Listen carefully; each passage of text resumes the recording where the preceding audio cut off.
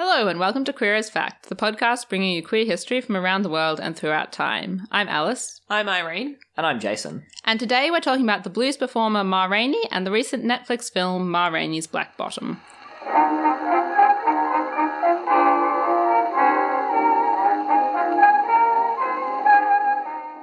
We have some content warnings before we begin this episode. This episode will include discussions of historical and present-day racism, and also discussions of murder. If any of that sounds like something you don't want to listen to, feel free to skip this episode and check out any of our other content. So this episode, as I mentioned, is going to be about both Ma Rainey as a historical individual and also the recent film which has just come out, Ma Rainey's Black Bottom. I haven't structured this episode to be a biography and then a discussion of the movie. We're just kind of going to talk about it as it comes up. So with that in mind, I want to start off with a brief introduction to the film and its background, so we have some background when we're talking about it. Ma Rainey's Black Bottom premiered last month, so November 2020, in some cinemas and on the 18th of December on Netflix.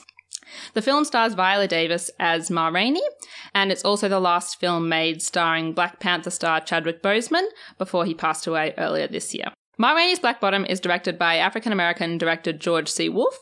He has directed films in the past, but he's primarily best known as a theatre director. So he's won a Tony in 1993 as the director of Angels in America, a queer play about AIDS, if you don't know Angels in America. So this background fits nicely with him as director of Ma Rainey's Black Bottom, since the film is an adaptation of a play of the same name written by African-American playwright August Wilson. The play was first performed in 1984, and it opened on Broadway in 1985 to rave reviews. It was highly praised for the insight it provided into Black experience. Frank Rich, a reviewer for the New York Times, described it as a searing inside account of what white racism does to its victims. The play received a Tony nomination for Best Play, and it also launched a very successful playwriting career for August Wilson. That's cool. The play and the film are set in 1927, and the play is one of what's known as Wilson's century cycle. So it's a series of 10 plays, each depicting Black experience in a different decade of the 20th century. Oh, that's awesome. That's also a cool idea. Yeah. So the plays aren't intended to be historically or biographically accurate. So in Ma Rainey's Black Bottom, except for Ma, none of the characters in the play are real people, and the specific events of the play aren't real events. Instead, Wilson uses the various characters in these plays, in this case Ma Rainey, to explore the experience of Black people just at different times in American history. So Ma Rainey's Black Bottom focuses on the experience of Black blues musicians having migrated from America's South and trying to carve out a space and an identity for themselves in America's northern states. And it also explores their exploitation and their treatment by white music producers. The play and the film take place over the course of a single recording session for Ma and her band, and it focuses on the conversations and the rising tensions between the characters as they explore the themes I mentioned of Black identity and sort of Black migration to the north. So it's not a plot-heavy play or film, it's much more of a character and theme play or film. I definitely didn't read anything about this movie before I started watching it, and I got like half an hour in and I was like, I see. It will be in this room for the whole time. Yeah. They don't leave that studio. Yeah, and like in the film, you do see like it opens with that scene in a tent show in Georgia in kind of Ma's past, and you do kind of see them outside. They go to a shop and buy Coke or whatever. Obviously in the play, because that's how plays are, they're in that room and all you see is that room. Yeah. So the characters are Ma, her Black band members. So there's Slow Drag, Cutler and Toledo, and then most notably the young hot-headed trumpeter Levy, who's played by Chadwick Boseman. Levy is determined to make it on the music scene in America's northern states by transitioning from Ma's older southern style of blues to a newer, more danceable style, which was popular in northern cities like Chicago and New York. And then we also have two white characters, Ma's manager Irvin and the studio owner Mel Sturdivant, and two additional characters brought to the studio by Ma, her nephew Sylvester and her young girlfriend Dussie Mae. The film focuses on the interactions between all these characters and ends quite abruptly when Levy stabs and kills his bandmate Toledo after Toledo steps on his new shoes. So before I go into talking about Ma and her life, now I've given you a bit of background on the film and the play. Do you have any general thoughts before we move on? It was definitely very well acted. Yeah, they are all incredible actors. Yeah. Absolutely. Look, look, without knowing anything about Ma's life, the film was incredibly well acted and well shot. Yeah. The performance scenes were incredible, and I quite liked some of the conversational scenes. I didn't think the film spent enough time with Ma. I definitely was going to say that as a kind of a criticism. It definitely sort of struck me as weird, having been led to expect a film about Ma Rainey, that the film was essentially about a fictional young man. Yeah, yeah. And actually, so August Wilson wrote an earlier draft of this play that was split really 50-50 between those scenes with the band rehearsing, focusing on Levy's character, and then scenes much more focusing on Ma and her interactions with the white producers and everything. And he took that draft and he was workshopping that draft, and he realised that he just couldn't have two focuses. Yeah. And it wasn't working with a split focus. And he said in an interview, I had to decide which way to go. And he went with the focus on Levy. But there was a draft that was much more heavily focused on Ma.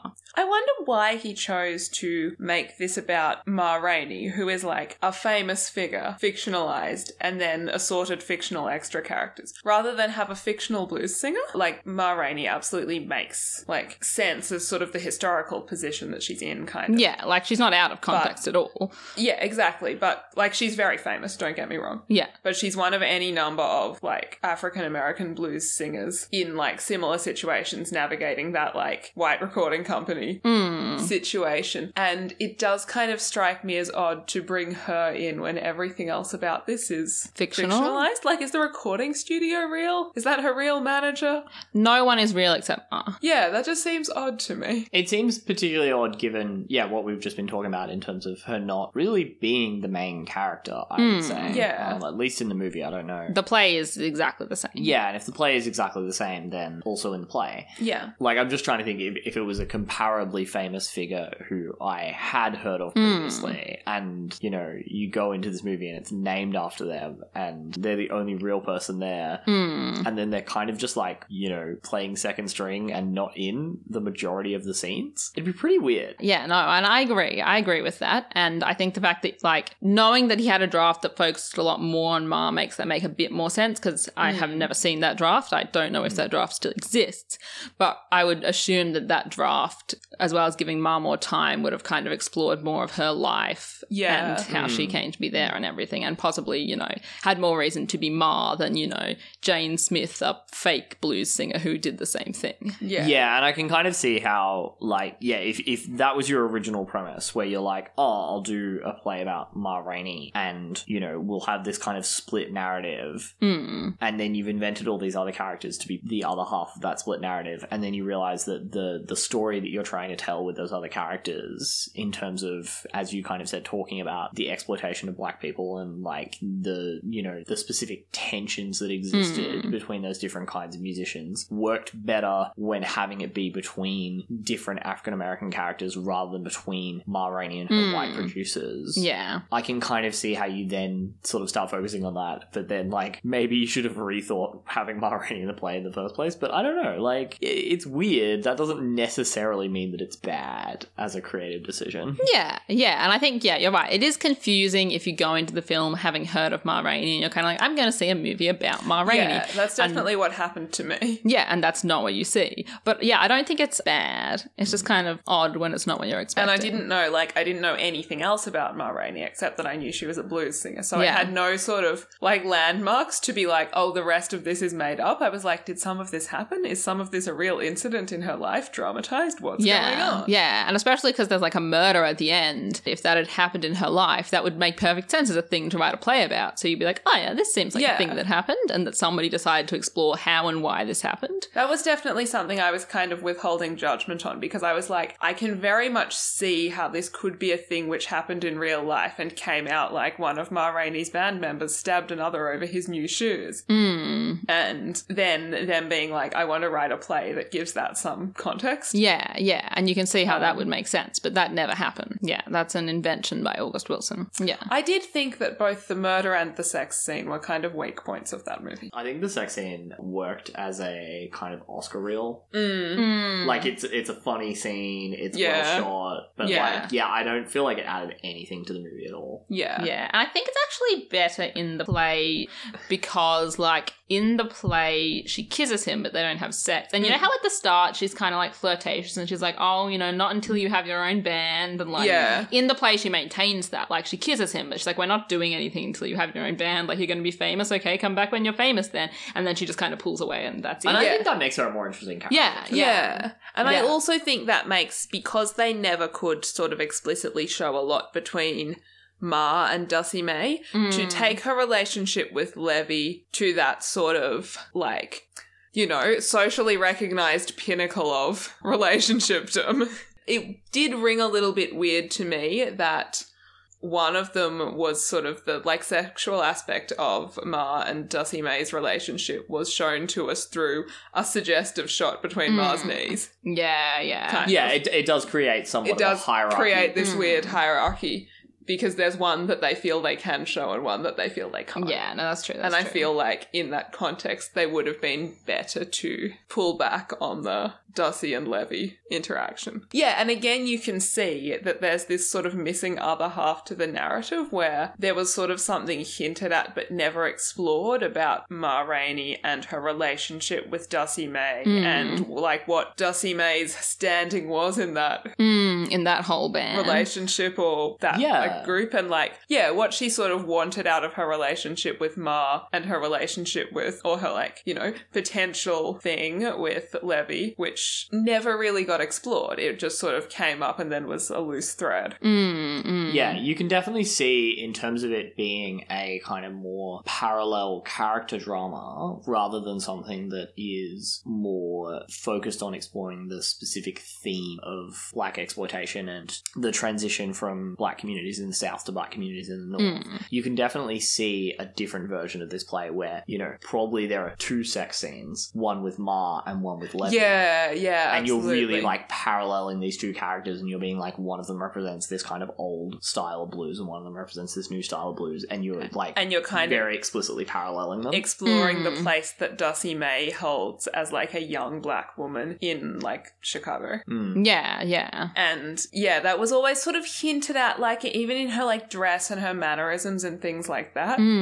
Like she had that very like sort of 20s fashionable, like flirtatious. And the actress vibe, who played her, Taylor Page, has talked about how she kind of envisions Dussie Mae's character as, you know, being someone who's grown up in the South and her grandparents would have been slaves and she would have grown up really poor, and like she's come to Chicago and she's just like trying to grab hold of this lifestyle she's been promised. And obviously, you know, as a black woman in Chicago, that lifestyle that you've been promised is not really there for you. Yeah. And so she's trying really hard to like be really fashionable and be this like flapper and take hold of all these opportunities, whether they're like having sex with Levy or going to a band recording or like all that kind of thing, because that's like the promise of the northern states to her. Yeah, and I think that all makes a lot of sense, but it wasn't in the film. Yeah, and I think, or it was sort of like hinted at in the film, like you could kind of put that together, but it felt like it was just kind of like a bit of a sort of, you know, throw the kitchen sink at it theme thing because it was never really explored. Like that character was never really looked at particularly deeply. Yeah, and I think that is a factor of like the fact that you've got Levy and you've got Cutler and Slow Dragon Toledo and Dussie Mae and Ma, and each of them is like representing a different black outlook on the migration or a different black experience or a different like age, and therefore like a different part of that history. And like you could go in and analyze each of those characters really, really deep, but you don't have time when you just sit down and watch the movie. Yeah, I think it was interesting that what ended up being the focus of that script was Levy. Yeah. It's just, they're like interesting characters for, like, there were definitely things in there where I was like, I assume that this is a real person. Like the nephew Sylvester. I assumed that he was a real person. None of them are real. I was like, he just seems plausible. I would believe that she had a nephew with a stutter who she was trying to help into the industry. Yeah, I do feel like he felt like a real person in a way that, to me, really none of the other characters did, because he didn't really have as much of a thematic role. Yeah, I think he's there to represent like Ma's connection to her family and even her connection to the South and the way that black people look after each other. Yeah. So he's there to represent what he means to Ma. He's not there to represent anything in his own right. Yeah, and the actor did quite a good job of giving him still like a bit of personality. Yeah. And, you know, just kind of being a nervous younger relative. Yeah. Yeah. Whereas, we sort of get scenes with each of the band members where we kind of come to understand what aspect of Black culture Yeah. the playwright is trying to get across through that character. Yeah, absolutely. Okay, let's move on now to Ma's biography so we know Okay. what we're talking about. Yeah, please, Good idea. tell me more I about love to Ma. know what I'm talking about. Okay, let's talk about Ma. So most of my information about Ma comes from the 1981 book Mother of the Blues by Sandra Lee, which is based off a variety of primary sources, including interviews with people who knew Ma. It's geography time. I'm not asking Jason because Jason actually knows American geography. Irene, where's Georgia? I don't know. In the middle, slightly eastish, bit southish, I don't know. Okay, I mean... Jason is the Hermione of this quiz. Georgia is on the East Coast. It's directly north of Florida and below South Carolina, I believe. It has a coastline then. It has a coastline. Yeah, it does indeed have a coastline. The key fact to know basically is that Georgia is in the south. It's really I knew in that the about south. Georgia. Yeah. So Ma Rainey was born in Georgia on April 26th, 1886. She was named Gertrude Pridgett at birth. Mm-hmm. I've chosen to call her Ma throughout this episode because every quote from a person I read who knew her called her Ma. I didn't come across anyone who actually called her Gertrude. She was the second of 5 children of Ella and Thomas Pridgett. The only information that Lee gives, and I understand has really found about Ella and Thomas, is that Ella worked for the Central Railway of Georgia. We don't know what Thomas did for a living. He died in 1896 when Ma was 13. Okay. So we also don't have any information about what musical training Ma might have had, if any formal training at all. I have read some secondary sources that suggest that either Ella and Thomas or Ma's grandmother were vaudeville or minstrel performers, and we'll talk about exactly what that entails later on. But I haven't seen any primary sources for those claims, so I don't know if that's true or not. Ma's own first performance that we know of was in around 1900, so when she would have been about 14, at the Springer Opera House in her hometown of Columbus, Georgia, where she sung and danced as part of a local talent show. From this beginning, Ma began travelling and performing around the American South as part of black minstrel shows. So just to give a bit of background on what minstrel shows are, minstrel shows were originally begun around the 1840s by white performers, often in blackface, and they were variety shows that were generally based around stereotypes of black people and black culture. By the 1850s, black people were also performing their own minstrel shows, which started with very similar content, but gradually over the next few decades began to focus on more genuine depictions of black culture. So these were the kind of shows which Ma started out her career performing in. As Ma told musicologist John Wesley Work Jr. in the 1930s, it was while travelling with one of these shows in Missouri in 1902 that she encountered a woman singing a song about a man who had left her, which Ma described as so strange and poignant that it immediately caught everyone's attention. Ma asked the woman to teach her the song and began incorporating it into her act, where it was a big hit with audiences.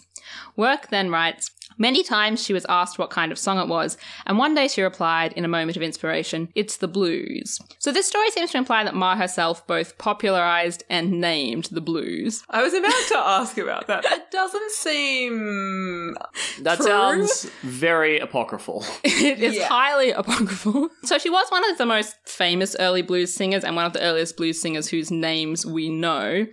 But this definitely seems like, a fake story, essentially a marketing ploy.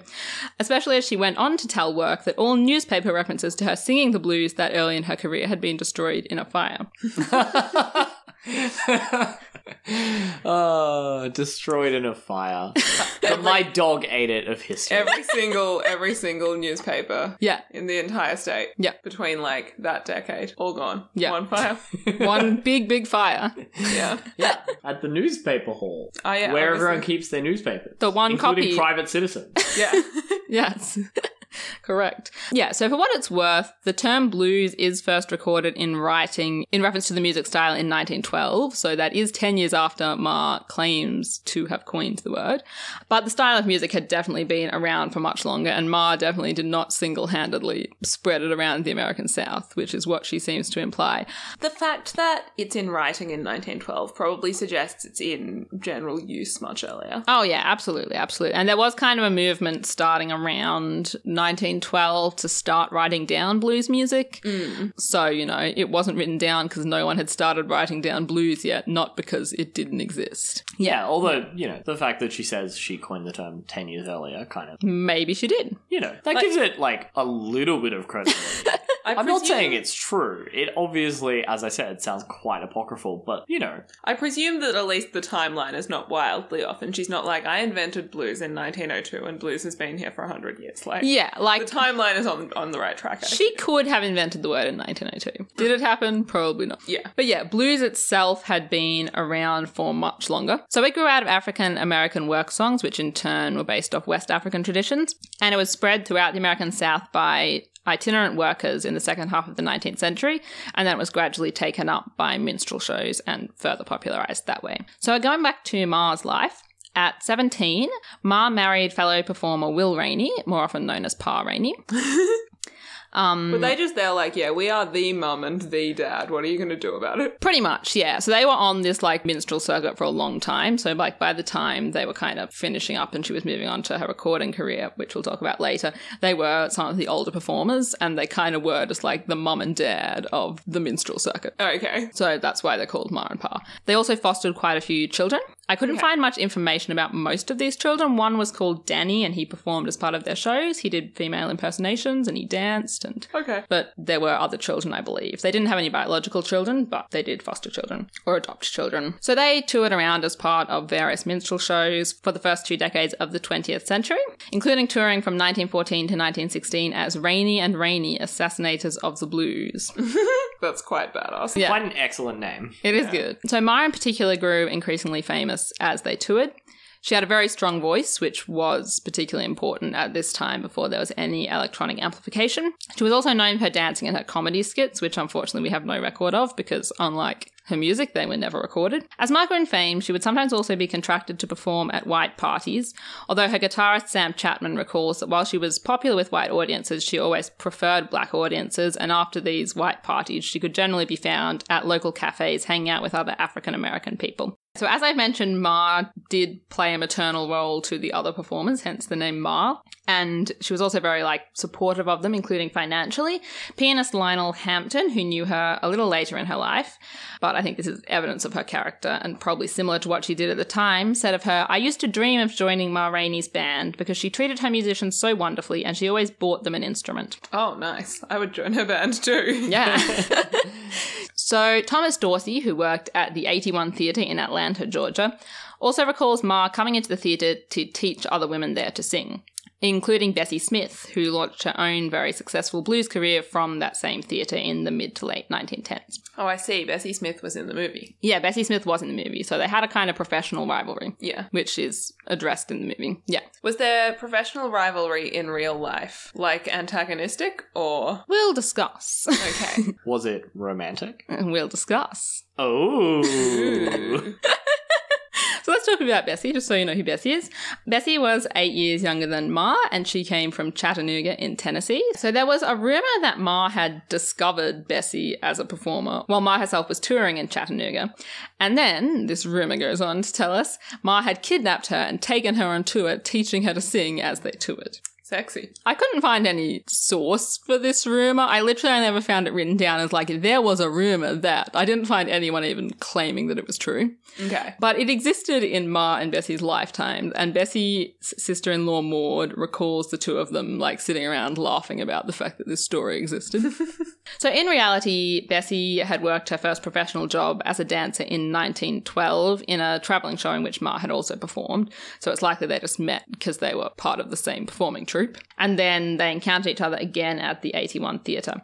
Bessie always denied Ma's influence on her career and the claim that Ma had taught her to sing the blues. That's probably because they professionally filled quite similar spaces. They were recording at the same time and kind of filling the same niche in the market. So Bessie wanted to distinguish herself and not be seen as kind of like a lesser Ma or Ma's protege or anything like that. Personally, however, they were friends and possibly more than friends, as we'll discuss in a moment. So they were very different people. Bessie was known to have a very fiery temper. She drank very hard. She'd often get into fights. Ma was considered to be like a very warm and nicely spoken person. She wouldn't let people drink at her shows. She wouldn't swear and so on. So the Ma Rainey who is depicted in the movie is not particularly accurate to what we know of how Ma Rainey was, or was she just like different interacting with her like recording studio manager people because it was hell? She is described later in life as like becoming less warm and generous. And we're talking about a younger Ma here. Yeah, it definitely comes across in the movie, I felt, that Ma kind of has experienced somewhat of a fall from grace by the time the events of the movie are occurring, and that, you know, based on her relationship with her girlfriend and kind of a little bit her relationship with the other band members, like aside from Levy, who's obviously a recent addition, that kind of she's a little bit kind of coasting by on goodwill based on having been a lot nicer back in the day. And I think it's also like this is taking place in the South, and in the film we see her as an older person in the North, and that's like a vastly different environment where like in the North she's fighting a lot more for respect from white people, and I think that's a lot of the character we see in the film, whereas in the South she's much more among black people, performing much more just live for a black audience. She did also perform for white and mixed audiences, but you know, she's much more just kind of in a black space. Yeah. Where she's not that. And I guess in the North. That does also come across in the movie because, like, several times when things aren't going the way she wants to, she says, I could just go back to the South. I can go back to my touring. Yeah. I don't need this. Yeah, it's a like consistent theme that they got across very strongly in the film. Yeah. And you know, she also specifically talks about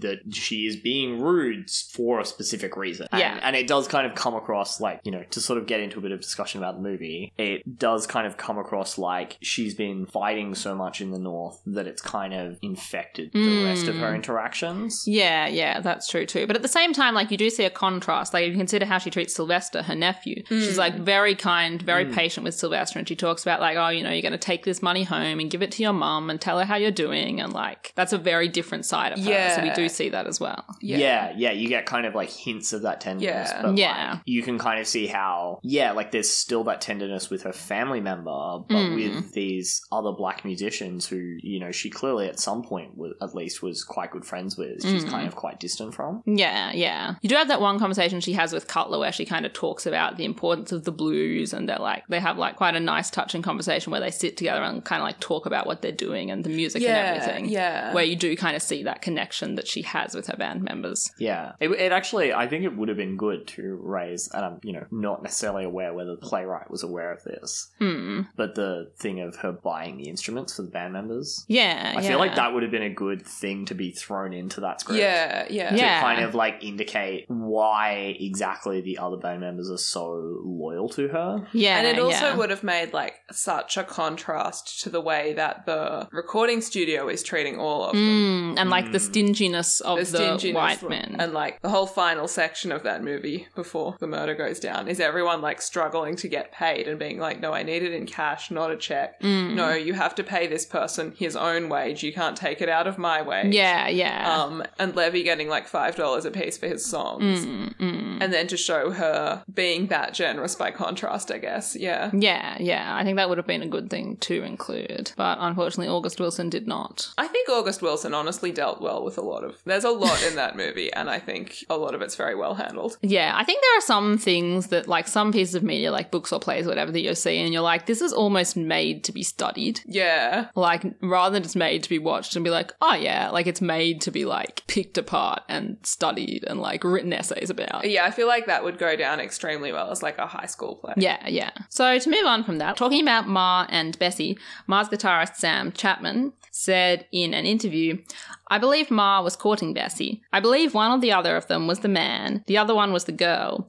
I believe Ma Rainey was the one was cutting up like a man. If Bessie had get talking to another man, she'd run up. She didn't want no man to talk with her. So as far as I'm aware, that's the only explicit reference we have to Ma's queerness from somebody who knew her. Okay. But that said, it's also a pretty clear statement. Pretty clear and pretty queer. How well did he know her? Like, were they friends or were they just professional relationship or? I don't really know exactly what the relationship between them was. Like, I know he was interviewed for writing about her, but I don't know if they were like friends or how long he was in her band, unfortunately. I just sort of wonder whether, like, what level of certainty we should take his I believe on. That's fair, You know? yeah. Yeah, like, he could have just seen Ma and Bessie hanging out and been like, that seems pretty gay. I guess one's the guy and one's the girl. Or he could have been like, yeah, I'm good friends with Ma and I know that like they're in a relationship and she's fulfilling what I would see as the masculine role. Like, Yeah, Yeah. I mean, I guess there's two things that make me feel more positive about that piece of evidence. One of which is what you already talked about in terms of Ma being very friendly with her band members. Like, he isn't a musician who was very aloof and like Yeah. private, yeah. distant from her band. And then also the fact that there's reference in that quote to kind of like repeated incidents, like different Yeah. men going after Bessie and then Ma going up to them Yeah. and, you know, making a bit of a scene. Yeah, and I guess like saying if Bessie had get talking to another man, she'd run up. Like, that sounds like I have witnessed this. Like, Yeah. Sam Chapman's not just being like, I reckon this. He's like, this is what happened. Yeah. As you say, it's obviously like it's pretty direct but also somewhat circumstantial in terms of us not necessarily knowing the exact nature of his relationship with her. Yeah. Yeah. Yeah. But yeah, there's a couple of things there that make me feel pretty positively about that. Yeah. To be clear, like, I want to believe as much as the rest of you that Ma Rainey was queer. But also, like, if I were, like, a woman performer in the 1920s and this was my 8 years younger protege, I would be watching her every time a man spoke to her. Absolutely, yes. Even if we had, like, a professional relationship and nothing more. That's a fair point too. Yeah, no, that's true. I feel like even without a relationship, with that, like, age difference and the, like, sort of mentor relationship. Even if she didn't teach Bessie to sing, like other Yeah. people who knew them do say that she kind of had a like kind of motherly Yeah. role to Bessie. And just in terms of, like, being an older person, like a motherly figure to the troupe in general, Yeah. I feel like I would kind of expect her to do that kind of looking out for younger women. That's true too. Yeah, yeah, absolutely. Having said that, it's entirely possible that this guy was, like, best friends with Ma Rainey and was like, yeah, those two, I believe they were gay. Yeah. So there is another queer story about Ma Rainey that is unfortunately unsourced and also much more sensational, which immediately rings alarm bells. Yep. After 3.5 years of this podcast. Yep. Yeah. In his 1972 biography of Bessie Smith, and this is kind of the first source I could find for it, but that doesn't mean it's the earliest source. This biography didn't provide a source for this story, so I couldn't trace it further back. Yep. So it's by music journalist Chris Albertson. He wrote a biography of Bessie, and he recounts a story of a 1925 incident where the police were called to Ma's house on a noise complaint about a party she was hosting with a group of other women. To quote Albertson, "Unfortunately for Ma and her girls, the law arrived just as the impromptu party got intimate. There was pandemonium as everyone madly scrambled for her clothes and ran out the back door. Ma apparently didn't make the mad scramble in time, was arrested and was bailed out of jail the next day by Bessie Smith." This story is all over the internet. It's something people love to say about Ma. I haven't found a source for it. Okay. Albertson's biography does also have, like, I didn't read the full biography because it was a biography of Bessie and, you know, we're talking about Ma today. It did seem to have quite a few footnotes, but that story didn't have one. Okay. Which is, you know, odd. kind of sus. But where he pulled it from, I don't know. Yeah, and the stories of music journalists are notoriously pretty wild. Yeah, yeah. And, you know, it could have been just a story that he had heard as a music journalist, just kind of, you know, around. Yeah. And whether there was any truth to it, Yeah. who knows? You know, maybe Ma just was arrested on a noise complaint and there was no orgy at her house. Or, you know. Yeah, and I mean, maybe- there might have been someone who was nude at the house, but like, you know. Yeah, that Yeah. doesn't immediately make a lesbian orgy. Yeah. In terms of Ma's relationships with men, Ma separated from Pa in the late teens, but she later remarried to another man about whom we know nothing, some guy.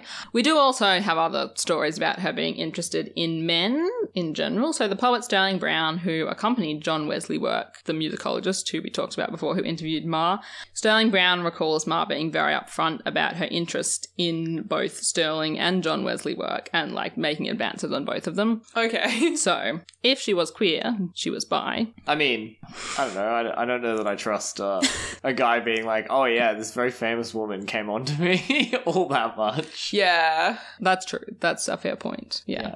Just also like, yeah, like if it was someone being like, oh yeah, Ma was interested in this guy, I'd kind of be like more willing to believe Yeah. it than Ma was interested in me and my friend. Yeah, no, that's true. So staying on the queer theme, as we've talked about in previous episodes, in particular our episode on Gladys Bentley, blues was a relatively accepting place for queerness, and there was a lot of quite open queerness in the blues scene, particularly for women, as it had given them kind of a place where they could be independent from men. It was a way for women to have financial financial independence when there weren't many ways for women, especially black women, to have financial independence, and to kind of express and talk about their sexuality, and also a way to travel around and, you know, basically just be out of the house and do things that weren't being married in your home to a man. Yep. Queerness even sold well, and this is something we talked about, again, much more in depth on our episode on Gladys Bentley, who built her career in the 20s and 30s in New York around an image as a butch lesbian blues singer.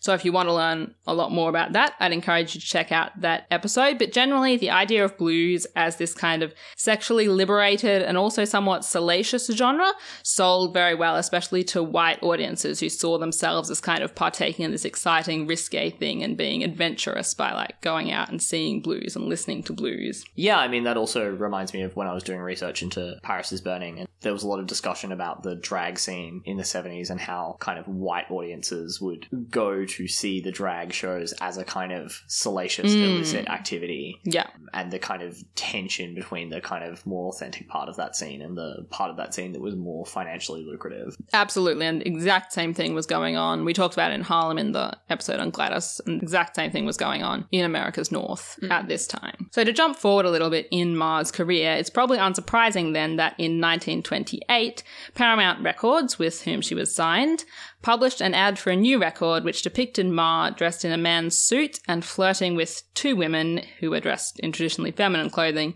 while a policeman watches them suspiciously. Oh, what? Okay. The text on the ad reads, "What's this? Scandal? Maybe so, but you wouldn't have thought it of Ma Rainey. But look at that cop watching her. What does it all mean?"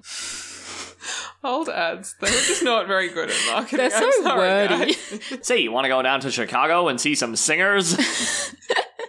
They might be gay. I don't even know what that means, because I'm an old-timey announcer. So the song was called Prove It On Me Blues, in which Ma takes on the role, as the picture implies, of a butch queer woman singing about her masculine presentation and her relationships with other women. Are the lyrics like explicitly about a masculine woman? Yes, like she specifically sings about, like the line is like, "I went out last night in my collar and tie," I think. Like she sings about the outfit she wears when she goes out. But it's like the lyrics are clearly a woman. Like, don't get me wrong, I guess as a queer woman, singing songs that have that like plausible deniability, this is from the point of view of a man thing, is absolutely a thing that queer women singers do. But if the lyrics were like explicitly from the point of view of a woman, that would be quite interesting. I would say they are. Like, for example, and I could read you the whole song and that would probably be the best way to do it, but like, we won't do that on this podcast.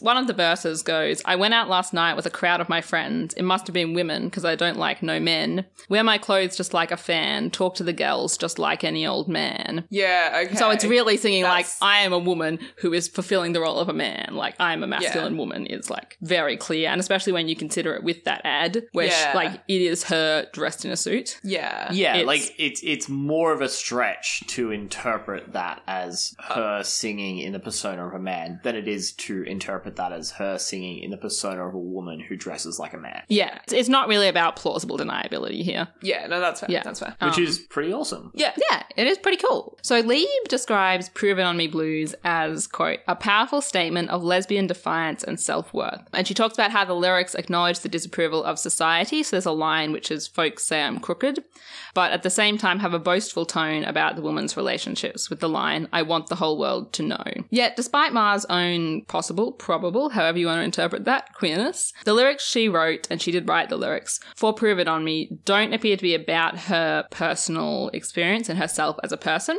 So although Sam Chapman describes her as the man in her relationship with Bessie, we don't have any evidence of her actually adopting the masculine presentation that is depicted in that ad. Nobody else talks about it at all in her life. And that is as much of a focus of the song as the singer's sexuality. So she's kind of taking on the persona of this butch woman rather than talking about herself. Because of the way the label was so obviously playing up this queer image in the ad, Mary Kasich, who wrote a recent master's thesis about the queerness of Ma and of Gladys Bentley, suggests that Ma's queer image may have been something completely fabricated by Paramount rather than something that yeah. Ma herself decided to sort of go public with herself being queer.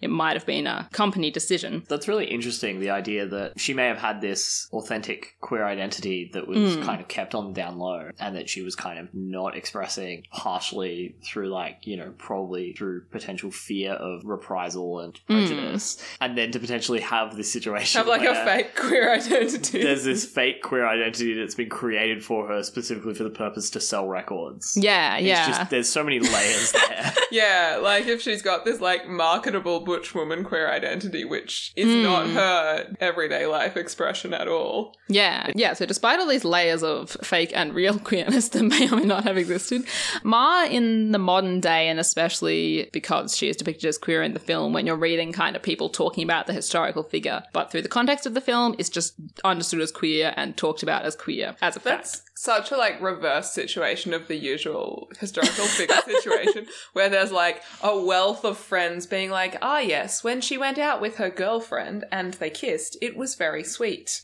Yes. And then everyone's like, ah, what good friends they must have been. Yes. Well, in this case, it's like, we don't know for 100% sure, probably, but like everyone else is like, oh yeah, Ma Rainey. And specifically referred to as bisexual, which you also never see. Yeah, oh, that is surprising. So like, it's refreshing. I'm not mad about it, even though I feel like there's more historical analysis to be done. So Viola Davis, who played Ma in the film, for example, has spoken about Ma's bisexuality in interviews, and she's kind of talked about Prove It On Me, the song, as an example of this, and she talks about the way this shows Ma's pride in her sexuality, and says she was unapologetic about her sexuality. I just feel like playing her, I had to honour that. I don't care how uncomfortable people feel with bisexuality, Ma Rainey was bisexual, which is nice. Possibly true. It's nice to hear. That's also interesting because, I didn't necessarily get the feeling that she was bisexual watching the film. Well, I mean, she definitely has the thing going on with Dussie May. Yeah, that's very clear. Yeah. We don't see her with any men. And I think that's the interesting thing here is that it's so common that even in the face of a wealth of evidence that someone's bisexual, people will be like, ah, yes, the lesbian. Yeah. So it's interesting, therefore, to me that Viola Davis is saying this person is bisexual. And I wanted to play her like that. And I wonder if there were maybe some cut scenes or anything from the movie that, like, played into that a bit more. But also, I mean, once Viola Davis, I guess, has the historical context of knowing that Ma Rainey is into both men and women, probably. Like, we know she's married. Yeah, she married And twice. we know that she maybe had a girlfriend.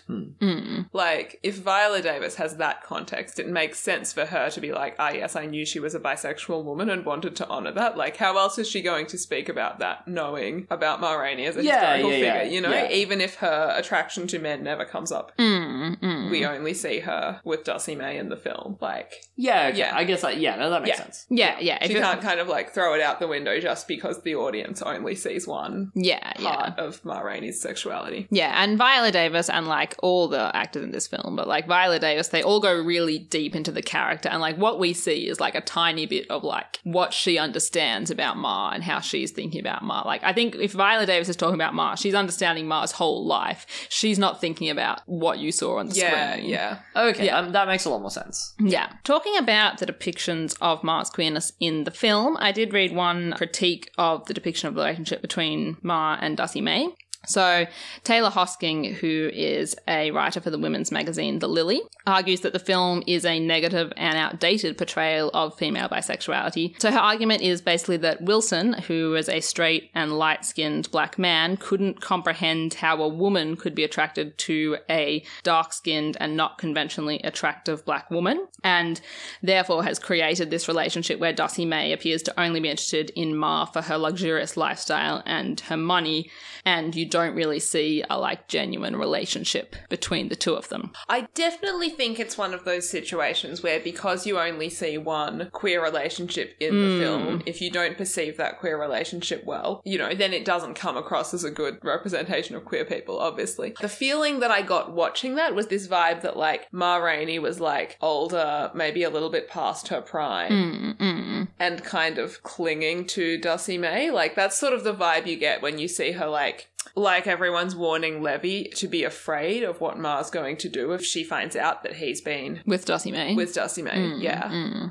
And meanwhile, Dusty May has no problem at all in the film, like being with Ma and then turning around 2 scenes later and locking herself in the rehearsal room with Levy. Yeah. So you do get the impression in the film that Ma is much more invested in Dusty May than Dusty May is in Ma. Yeah, I don't think Hoskins' comments come out of nowhere, and like I fully see why she's said what she said. I didn't think it when I watched the movie, but I see why if you were quite excited to see a movie about Ma Rainey, who you see as this queer icon, which is kind of the way she writes about it. She's like, I was excited and then I was disappointed. If you had that going in, you'd be like, oh, that was it? That's the queer relationship you're going to give me? Yeah, I definitely think if you were going into this movie as a fan of Ma Rainey as a queer icon, you would be disappointed in this movie. It's a very good exploration of, like, race in the US. I say as a white person in Australia, I know nothing about this, to be clear, but it seemed very insightful to me in a lot of ways, but I don't think it was insightful about the queerness. Yeah, no, I agree with you there. I don't think it says anything about queerness. Yeah, I think to me, like, the shallowness of the relationship between Ma and Dusty is kind of reflective of what we were talking about earlier in terms of the way in which Ma got kind of sidelined a little bit in the play and therefore in the film. Yeah. No, I think And, that's true. You know, I can sort of totally understand that interpretation that this critic has given in terms of this feeling kind of like the director doesn't understand that kind of queer desire Yeah. properly. But yeah, I can kind of see how from the playwright's perspective, once you have kind of sidelined Ma a bit, then you're kind of investing more into Levy as a character. And, you know, then the contrasting of the relationships and the nature of them and Dusty going after him kind of like, it feels more like mechanical Yeah. in terms of like the reason why Dusty is not super close with Ma is because her getting with Levy is part of the plot. Yeah. No, that's true. Because, yeah, I do feel like Dusty feels, as we kind of talked about, as you referred to earlier, Irene, she feels a bit like underdeveloped in terms of her role and like what she is representing in terms of black culture. And so therefore, you know, Her like, relationships also feel kind of underdeveloped. Yeah, exactly. I think there's a couple of deeper, not necessarily flaws, but deeper issues that if you're going into this play or this movie expecting one kind of experience will then lead to the kind of experience that you're describing. Yeah, I think that's true. Interestingly, going back to the way Ma's sexuality is talked about today, modern conversations about Ma's sexuality and, you know, all the articles I read about this film often skip over the role of queerness in broader blues culture, and they depict Ma as kind of an outlier rather than being within a context of a culture where, like, Prove It On Me is far from the only queer blues song.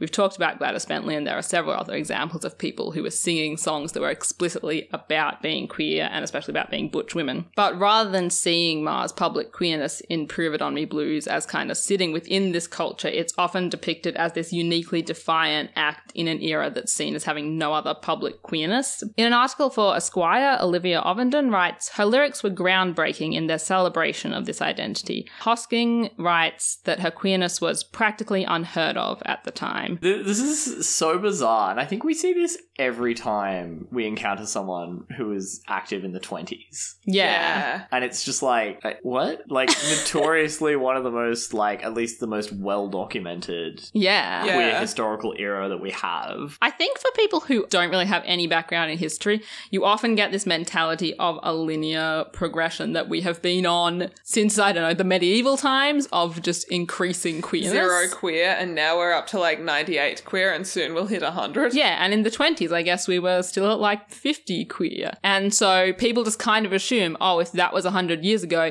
there must have been no queer people and everyone must have been homophobic, which is not the case.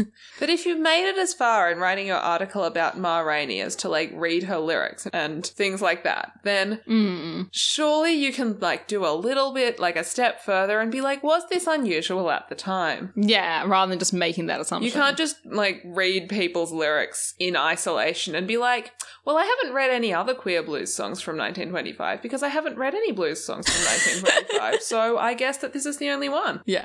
I feel like even not just in the 20s, like that's a general problem you run into when you read about any individual queer person, is that a lot of people will kind of invariably write, this was the first person to do this was the first person to marry their wife, this was the first person to... And when you actually look into it, you're like, no, this was a community. Yeah, And I mean, yeah. you know, that's the podcast, right? Yeah. Yeah, that's But like, yeah. I just think it's particularly funny in the context of the 20s. Where there's just like a wealth of like written evidence of this, yeah. Yeah. To go back to the Paris is Burning episode again, you know, where I was like, oh, wow, we just literally have like many newspaper clippings talking about drag balls in the 20s.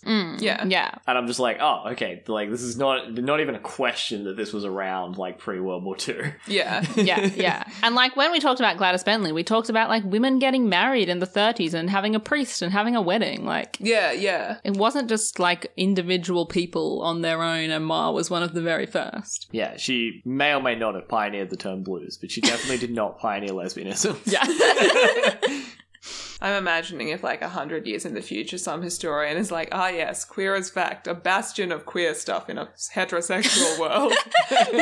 Like, not wrong, but also not the whole picture. Yeah. And Not like, wrong, but not right. I don't want to paint the 20s as a queer utopia. Like, Yeah. Yeah. there was homophobia. There were, you know... Because, yeah, you do get a little bit of that as well. Yeah. Yeah. Like, where people are like, oh my god, it was such a utopian kind of time. Yeah. Because, you know, there's kind of that genre of person who has, like, read little tidbits like, Yeah. you know, this lesbian orgy that Ma was allegedly involved in. And they're kind of like, wow, this sounds so amazing. Yeah. Yeah. I mean, I guess, again, it's the same thing as now. You could conversely easily look back at now from 100 years from now and be like, oh yeah, in Australia, being queer was completely fine. Yeah. And like, that's not the case. But if you read a few random things, Yeah. you could be like, Yeah. yep, it was legal. Yep, you know, there were public queer figures. Yep, There were like public queer events. Yeah. Yeah. There were queer podcasters. So, going back to Ma's biography, in the 1910s and the 1920s, as you probably know from having watched this film, many black people, and maybe just from history, many black people began to migrate from America's southern states into the north, hoping for better economic prospects, and also bringing their music with them. So in 1920, Mamie Smith became the first African-American person to record a blues record. Her record, That Thing Called Love, was incredibly popular, selling 10,000 copies in its first month. With Mamie's popularity, record companies began establishing separate race records, which specifically recorded black music, catering to both black and white audiences, and they began recruiting more black artists to cash in on the success of the blues. So in 1923, Ma landed her own recording contract and moved from the South to Chicago to begin her recording career with Paramount, which was one of the leading race record companies. So Ma would go on to record at least 92 songs with Paramount over the next 5 years. 92 songs in 5 years is good going. It is, yeah. They really That's, churned them out. Like if Taylor Swift maintains the rate she's had during COVID, Yeah, she'll I guess catch up, yeah. that's some plague level songwriting. Yeah. Oh dear. Do you know anything about the relationship that she had with the recording studio? I don't really know anything about her specific relationship with the recording studio. I know that like recording contracts at the time were generally pretty exploitative, and like Yeah. black singers and performers did not see a lot of the money that was made off their records. That said, like she was pretty well off the money she made off this, and she was also able to send money to her family. Okay. And she was known to be quite like savvy, Okay. as you know, as she is depicted in the film. But I don't know anything about the specific relationships she had with the recording studio or managers or anything like that. Who was the family at home she was sending money to? So she was one of 5 siblings. Okay, So, and her mother was still alive at this time. Okay, yeah. So talking about Ma's recordings is probably a good point to talk a bit about the different styles of blues, which is something that's quite key to the film. So early 20th century blues can be broadly divided into 2 categories. One is known as folk blues or country blues or traditional blues, and the other is known as classic blues or city blues. So folk blues is often performed accompanied by easily portable instruments such as the banjo or the guitar, or more improvised instruments like the washboard or the spoons. And you can hear in the movie Levy refers disparagingly to Ma's music as old jug band music, which refers to literally playing music by blowing across the mouth of like a narrow-mouthed jug like you do with a beer bottle. Oh, really? Yeah, that's why it's called a jug band. But then you can only play one note. They don't do it exactly like you do with a beer bottle. It's more like you do your lips like a trumpet and you do the notes and the bottle amplifies them. Okay, you like make a kazoo noise into a jug. Yeah. So I'm just going to play you a quick example of this music so we can hear what it sounds like.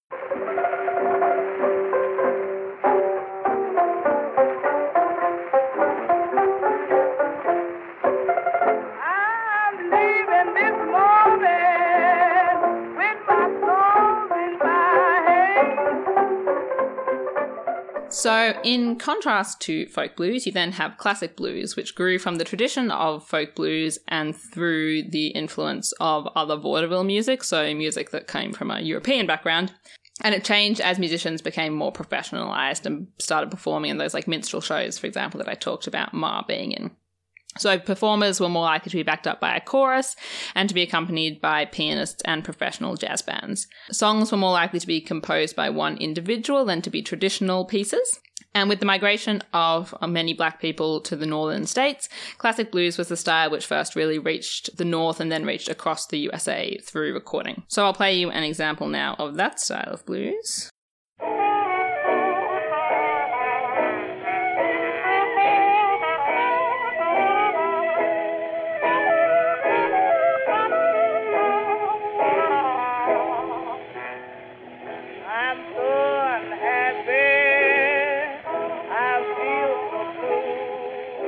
So both those examples that I just played you are both Ma. Okay. So as you can tell from that, her music sits somewhere between the two styles of folk blues and classic blues. Are they from like different times, or was she doing both of these styles like concurrently? She did do both of these styles concurrently. Actually, later on in her career, she recorded more folk blues. Okay. But she did just do both styles concurrently as well. Yeah. Ma plays what is kind of called classic blues, but is a very folk blues style classic blues.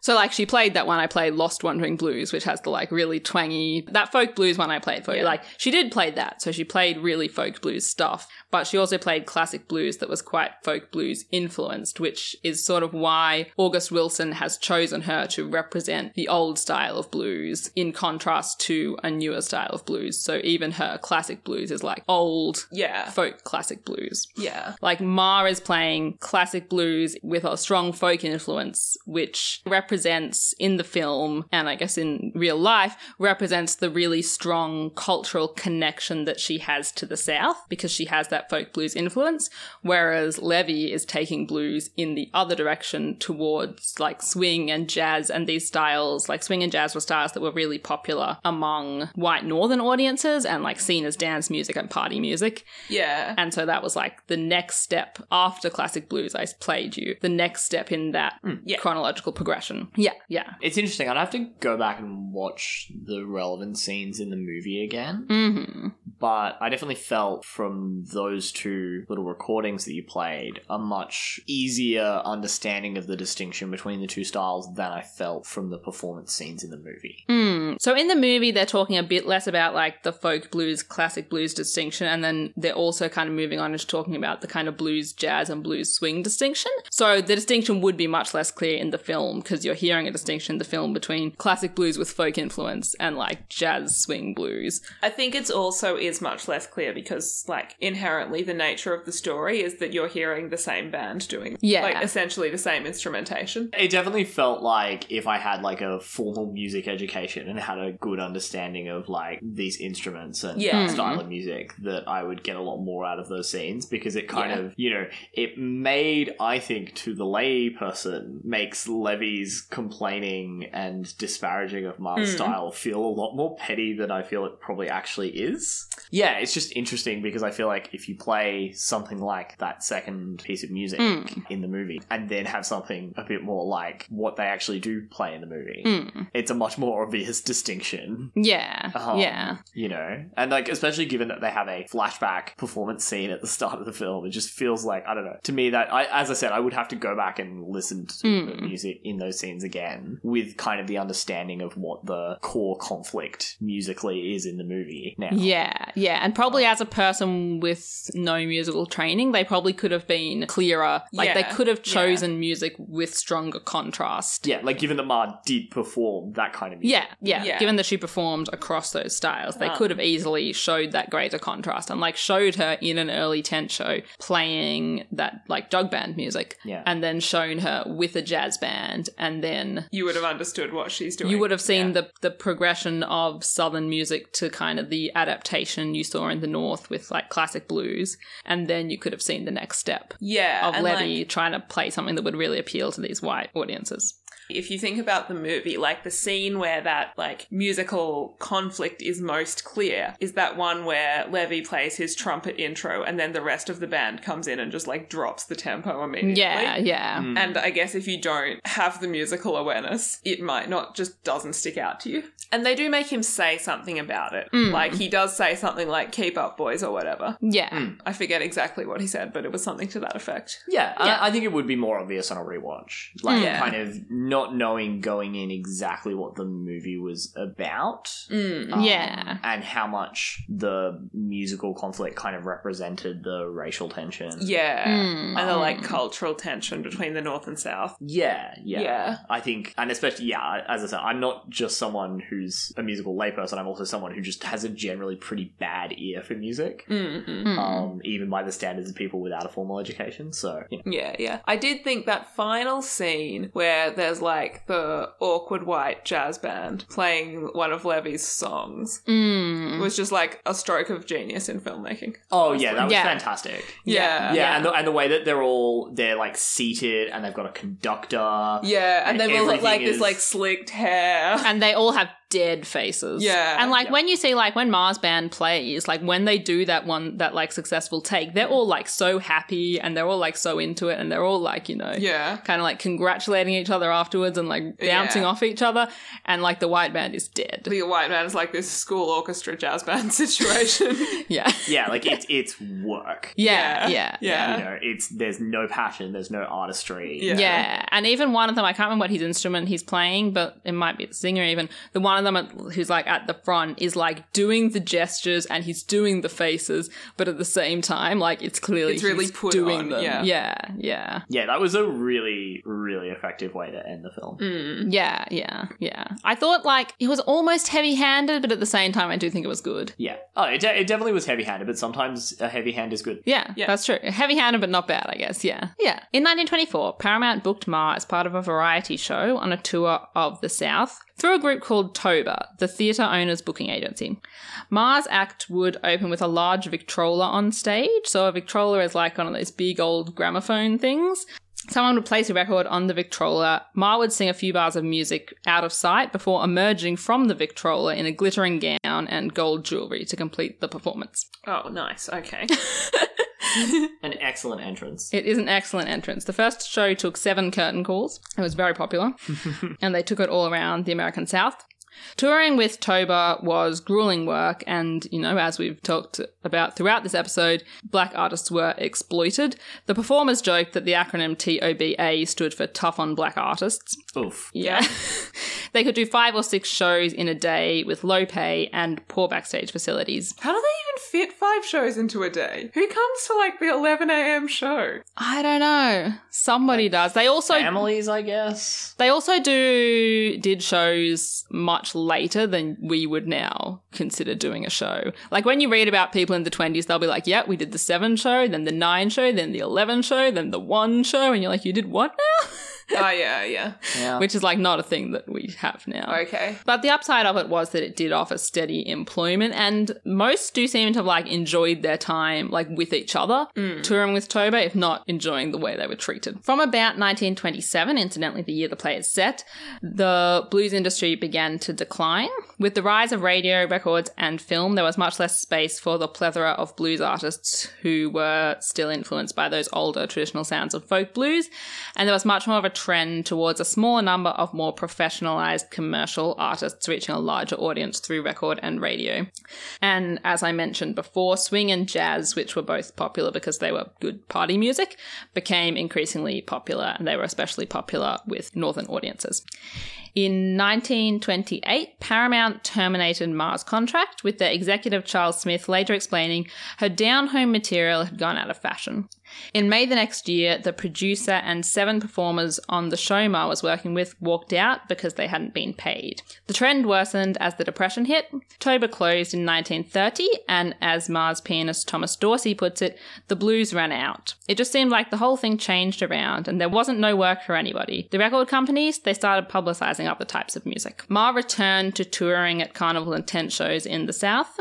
There was less money in the business, and Ma and her band suffered for it, and as I said before, she's remembered at this point as being much less open and generous and kind than she was known to be earlier in her life. I mean, this makes sense. You can't be as generous when you don't have as much money. Yeah, that's true. You just can't do that. And especially, you know, it's like easier to be generous when you're on the way up than it is when you're on the way down. Yeah. Like, no matter how good you are as a person. Yeah, but even just like practically, if you can't afford to buy people their musical instruments, you can't do it, right? That's true. Yeah, no. And like, you know, any reasonable person would be pretty bitter about that turn of events. Yeah. Yeah, especially the way Thomas Dorsey puts it, where he just says the blues ran out, like the commercial interest just disappeared. Yeah. And I mean, the Depression was a whole thing. yeah, the Depression was a whole thing, and it so happened that it also aligned with just a decrease in interest in blues. Yeah. In 1935, following the death of her mother and sister in the same year, Ma returned to her family home in Columbus.